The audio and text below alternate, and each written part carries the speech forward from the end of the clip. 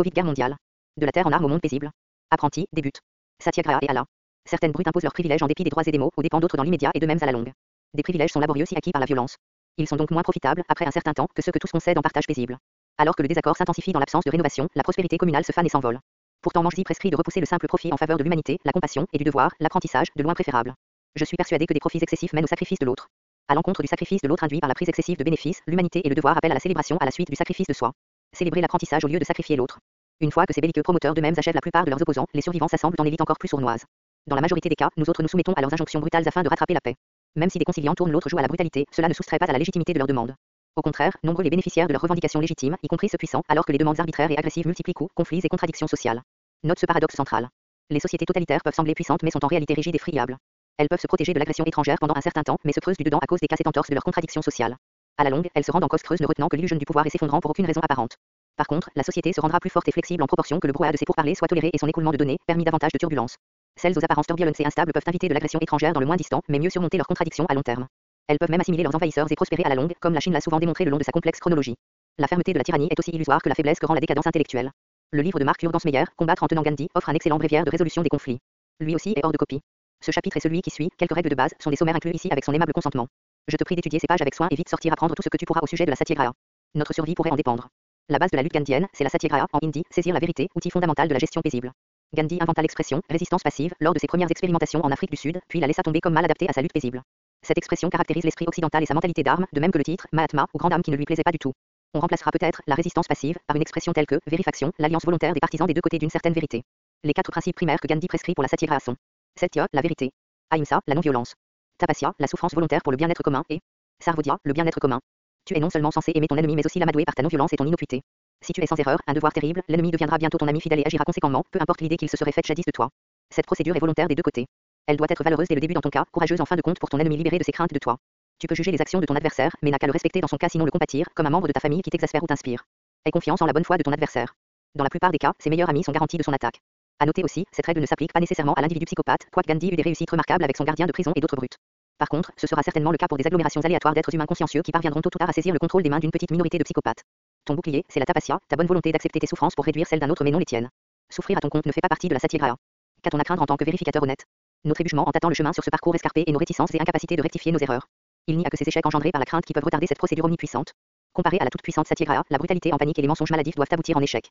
L'on ne doit jamais compromettre la Satyagraha ni par faiblesse, ni par crainte, ni par inertie particulière. On doit résister en souffrant au lieu. Au lieu dois-je résister en souffrant? Ah, que cela m'est facile à rédiger et relire, combien moins à effectuer de façon honnête. Immanquablement, je m'énerve et laisse tomber mes principes dès que ma colère s'embrase, quand ce n'est pas par fainéantise, frayeur et inertie que j'esquive mes responsabilités. Toi de même, sans doute. Gandhi pareillement, seulement moins souvent. Lui c'était un but du génie de la Satyagraha et s'en est entraîné toute sa vie. Moi, je ne suis qu'une limace humaine exaucant mes penchants de vers de terre. Quoi que je sois, je peux reconnaître le génie de la Satyagraha et te la recommander. Et toi, tu peux être parmi ceux doués de la passion que je manque et paré à la poursuivre en toute honnêteté. Voilà mon espoir. La Satyagraha, c'est un peu comme le karaté, la charité ou le courage, cela ne s'accomplit qu'en l'accomplissant. D'en écrire et lire, voici qui est facile et entièrement superficiel. Ce n'est qu'un simple préliminaire, la saveur terne d'une pâtisserie périmée. Si nous étions des briscards de la Satyagraha, nous en apprendrions peut-être quelque chose en y lisant, sinon peu probable. L'apprendre à maintes reprises d'un maître paisible, l'exercer dans le monde réel, le tenter et l'échouer, se faire terrasser, se ramasser et se dépoussiérer avec nos ennemis, puis tout recommencer, ce sont là des démarches exténuantes mais obligatoires. Ces jours-ci, il n'y a pas de maître de Satyagraha chez qui s'exercer. Si nous la pratiquons dans le monde réel, nous serons pris pour des lâches, ceux charitables nous prendront pour des saints de sottise. Nous souffrirons pour notre folie. Ils nous saisiront tout ce que nous chérissons, nous taperons dessus là où ça fait mal et s'en iront ricanant de notre sottise, sans rien avoir appris de la transaction. Il sera facile de s'en aigrir, on doit s'y attendre et le prendre en compte. La différence principale entre les politiques actuelles et celles réglées par la Satyagraha à venir, c'est que celles contemporaines sont en fin de compte sous le contrôle de psychopathes et de sociopathes pour avantager leurs intérêts. Celles avénantes le seront pour le bénéfice commun aux mains d'individus nous ressemblant car menés par leur conscience morale. Ce sera aussi simple que ça. La leçon principale de Gandhi, c'est ne pas perdre courage à cause du résultat attardé. Bien que moi, sot d'impatience, je fais fantaisie que Dieu d'amour gratifiera nos aspirations prééminentes à vitesse miraculeuse. Dans l'avenir, le monde paisible se vantera davantage de maîtres de Satyagraha que la terre en armes retient de karatékas actuels et encore plus d'eux. La Satyagraha deviendra la pierre angulaire de la politesse et la grâce sociale. La multitude la reconnaîtra de suite et y coopérera avec enthousiasme, les refusards seront tenus pour déments. Seulement alors pourra-t-on contempler la Satyagraha en contentement honnête, dans la clairière de nos pensées intimes. D'ici là, nous devrons rater nos idéaux dans la plupart des cas et souffrir pour nos convictions. Ô Bodhisattva. Encore un effort. C'est dur, mais tu es têtu. Encore un effort. Certains conflits s'achèvent par force et ruse, d'autres par accommodement et compromis, d'autres encore par arbitrage et loi. Gandhi n'en fut satisfait d'aucun. Des résolutions, je gagne, tu perds, et je perds, tu perds, ne parviennent qu'à perpétuer la rancune, le mensonge et la brutalité. Aucune vraie victoire n'est envisageable avant que les partisans des deux côtés n'aient convenu de plein cœur qu'ils aient à triompher ensemble. La Satyagraha exige que les deux côtés identifient, échangent et embrassent les principes primordiaux de l'autre. Nulle vérité d'un seul côté n'est tout à fait erronée ni entièrement correcte avant qu'elle ne reflète et confirme celle de l'autre.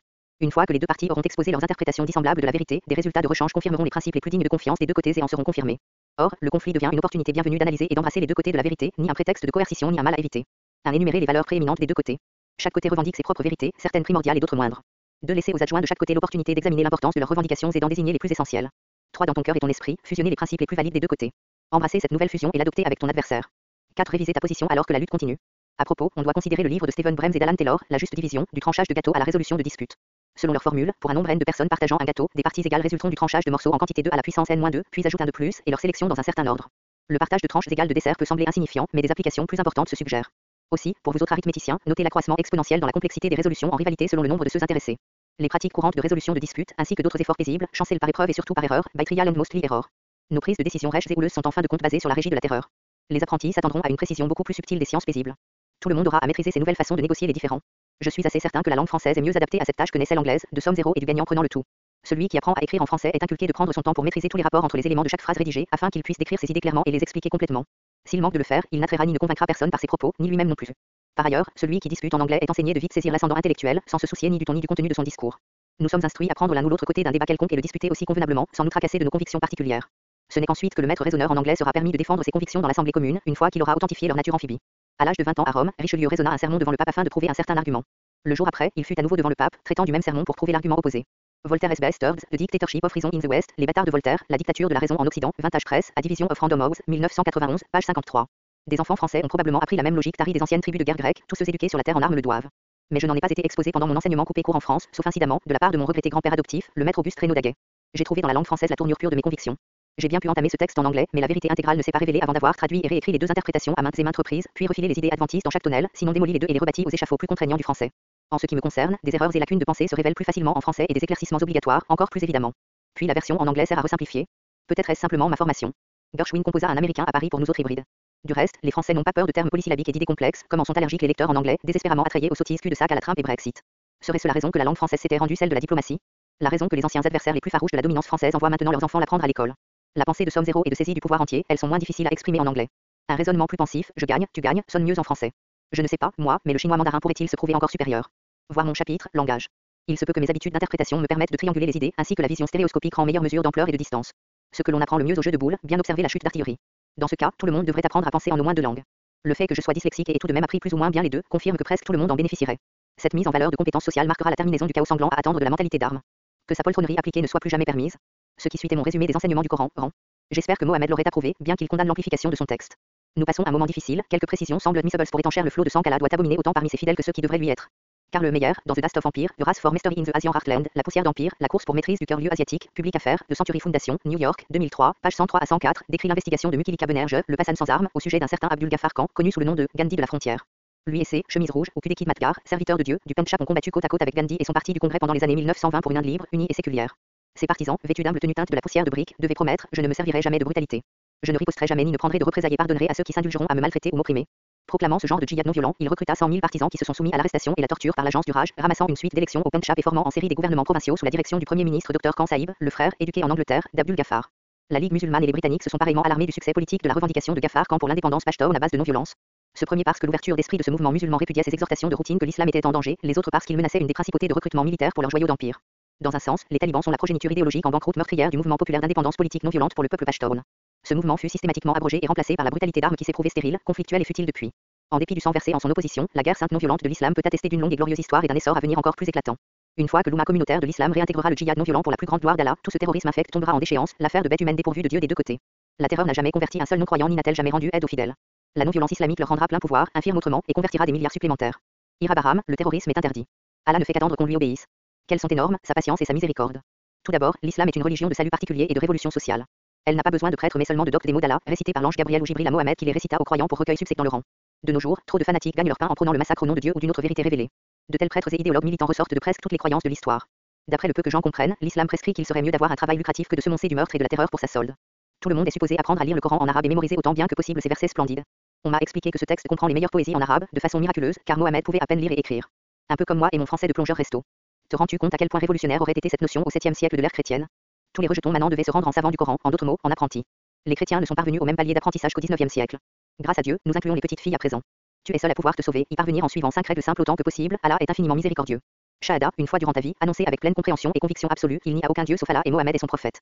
Salat, prier 5 fois par jour, auparavant, ce ne fut que 2, ensuite, des douzaines de fois, à l'aube, à midi, durant l'après-midi, au crépuscule et une fois qu'il fait sombre dehors. Bien te nettoyer d'abord. Les communautés musulmanes se sont arrangées pour faciliter cette tâche pour tous. Zakat, offrir de l'aumône avec générosité, puis encore plus. Pareillement, les sociétés musulmanes l'ont converti en impôt officiel pour le mieux ou le pire. Saoum, maintenir le jeûne les journées du mois de Ramadan, dont la date varie chaque année selon le calendrier lunaire, ne manger ni boire qu'après le coucher du soleil. Hajj, une fois durant ta vie, pourvu que tu en sois capable, Allah est infiniment miséricordieux, faire pèlerinage à la ville sainte de la Mecque. Ce durant, témoigner de la famille humaine sous la tutelle d'Allah. C'est tout. Le reste dépend de la miséricorde infinie d'Allah, bienheureux soit son nom. Comme je t'ai dit, l'islam est une religion révolutionnaire de salut particulier. Où tu choisis de te soumettre à Dieu ou pas.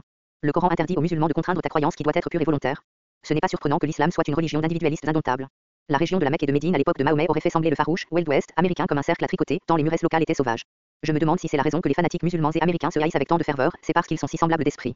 La propagande des musulmans salafis, des ultra-juifs et des chrétiens fondamentalistes américains aurait pu être écrite par le même psychopathe. Les nomades du désert sont parmi les individualistes les plus hardis sur terre. Je le sais, j'en ai rencontré et les ai admirés. Personne ne peut leur contraindre à ce qu'ils ne veulent pas, et ce sont de nobles hôtes envers l'ami voire l'innocent passant étranger. Après tout, n'importe quel visiteur peut être un ange envoyé par Dieu à l'épreuve de leur honneur. La plupart des paysans opprimés, le dos rompu de labeur, païens, chrétiens, zoroastriens, hindous, bouddhistes, à toi choisir, que les conquérants musulmans ont assimilés, ont bientôt saisi les avantages de l'islam. Celui-ci rend chaque homme musulman l'égal des autres dans les yeux de Dieu. Noblesse, richesse, volonté et capacité de blesser grièvement, quelles valeurs ont-elles? Moins que rien, selon Dieu. Quels Euro-américains peuvent-ils conclure qu'ils ont enseigné la même chose aux Indiens américains conquis? N'importe quel conquérant chrétien ou non croyant pourrait-il le revendiquer. D'ailleurs, tout le monde a obtenu 5 bonnes pauses par jour, les rafraîchissant de leur labeur éreintant, que leur maître devait partager à genoux devant Allah, du moins en mosquée les après-midi de vendredi. L'alphabétisation universelle et l'aumône généreuse pour des pauvres. Quels autres avantages révolutionnaires aurais-tu pu exiger de la religion pendant l'ère du chadisme royal? Ainsi que le Christ, dans son sermon du mont, appelle aux chrétiens de se soumettre à l'égalité de chaque être humain, Allah, par la récitation de Mohammed, appelle aux musulmans de se soumettre à leur égalité devant Dieu. La démocratie directe est obligatoire dans chaque cas, car elle seule peut satisfaire l'égalité sur le plan politique qui suit celle existentielle de la condition humaine. Il ne peut y avoir de conflit entre religionnaires quant à la justification religieuse de la démocratie directe, sauf à l'avis malin de leurs psychopathes respectifs. Quant à l'appel à la brutalité dans le Coran, je dirige sans grand enthousiasme votre attention à référence URL, un article aussi sombre que désespérant. Je tourne mon dos sans dégoût à ce sujet et ses partisans psychopathes. Quant aux lignes du rang que j'invoque, les voici pour ta revue. Surat ligne S, conclusion. 025 ligne 063. 028 ligne 055. 008 ligne 061-064 invoquer la paix à ceux qui tentent de te leurrer. 043 ligne 089. 051 ligne 025. 004 ligne 114 les non-musulmans peuvent être des bien-aimés d'Allah. 005 ligne 016. 006 ligne 052. 010 ligne 025. 013 ligne 026. 004 ligne 90, 94 être gentil aux non-croyants inoffensifs, pour la plus grande gloire de l'islam. 008 ligne 061. 041 ligne 034. 002 ligne 224, 256 la soumission musulmane ne doit pas être contrainte. 010 ligne 099. 030 ligne 53. 050 ligne 045. Mes regrets si j'ai manqué quelques sourates clés à ce sujet que n'importe quel enfant bien élevé en islam reconnaîtrait. Si tu m'attrapes en ayant raté, je te prie de me les indiquer et je corrigerai humblement. The Sayings of Muhammad, les dires de Mohammed, par Allama Sir Abdullah Al-Mamin Al-Surawardi, avant-propos par Mahatma Gandhi, Carole Publishing Group Édition, Seacockers, New Jersey, 1999. De la bonté, le système numérique ci-dessous est interne à cette édition. 247. Réjouir le cœur de ceux-là, enlever la souffrance de ceux affligés, à propre récompense. Au jour de trouble, le rappel de l'action arrive avec l'impétuosité du torrent et enlève notre fardeau. 248. Celui qui rend aide à son prochain à l'heure de nécessité, et celui qui rend aide aux opprimés, Dieu l'aidera au jour de travail. 249. Quelles actions sont les plus excellentes? Réjouir le cœur d'un être humain, nourrir ceux qui ont faim, rendre aide aux affligés, alléger la tristesse de ceux accablés, et enlever les maux des blessés. 250. Qui est le plus favori de Dieu? Celui duquel le plus grand bien advient à ses créatures. 251. Toutes les créatures de Dieu sont sa famille, et le plus favorisé de Dieu rend le plus de bien aux créatures de Dieu. 252. Celui gentil envers ses créatures, Dieu lui est gentil, sois donc gentil envers l'homme sur terre, soit bon ou mauvais, et être gentil aux méchants, c'est les retenir du mal, ainsi sur terre tu seras traité avec gentillesse. 253. Celui qui n'est pas gentil envers les créatures de Dieu et envers ses propres enfants, Dieu ne lui sera pas gentil. 254. La bonté est la marque de foi, quiconque manque de bonté manque de foi. Allah Akbar. Dieu est grand. Commentaire. Marc Mulligan @camcast.net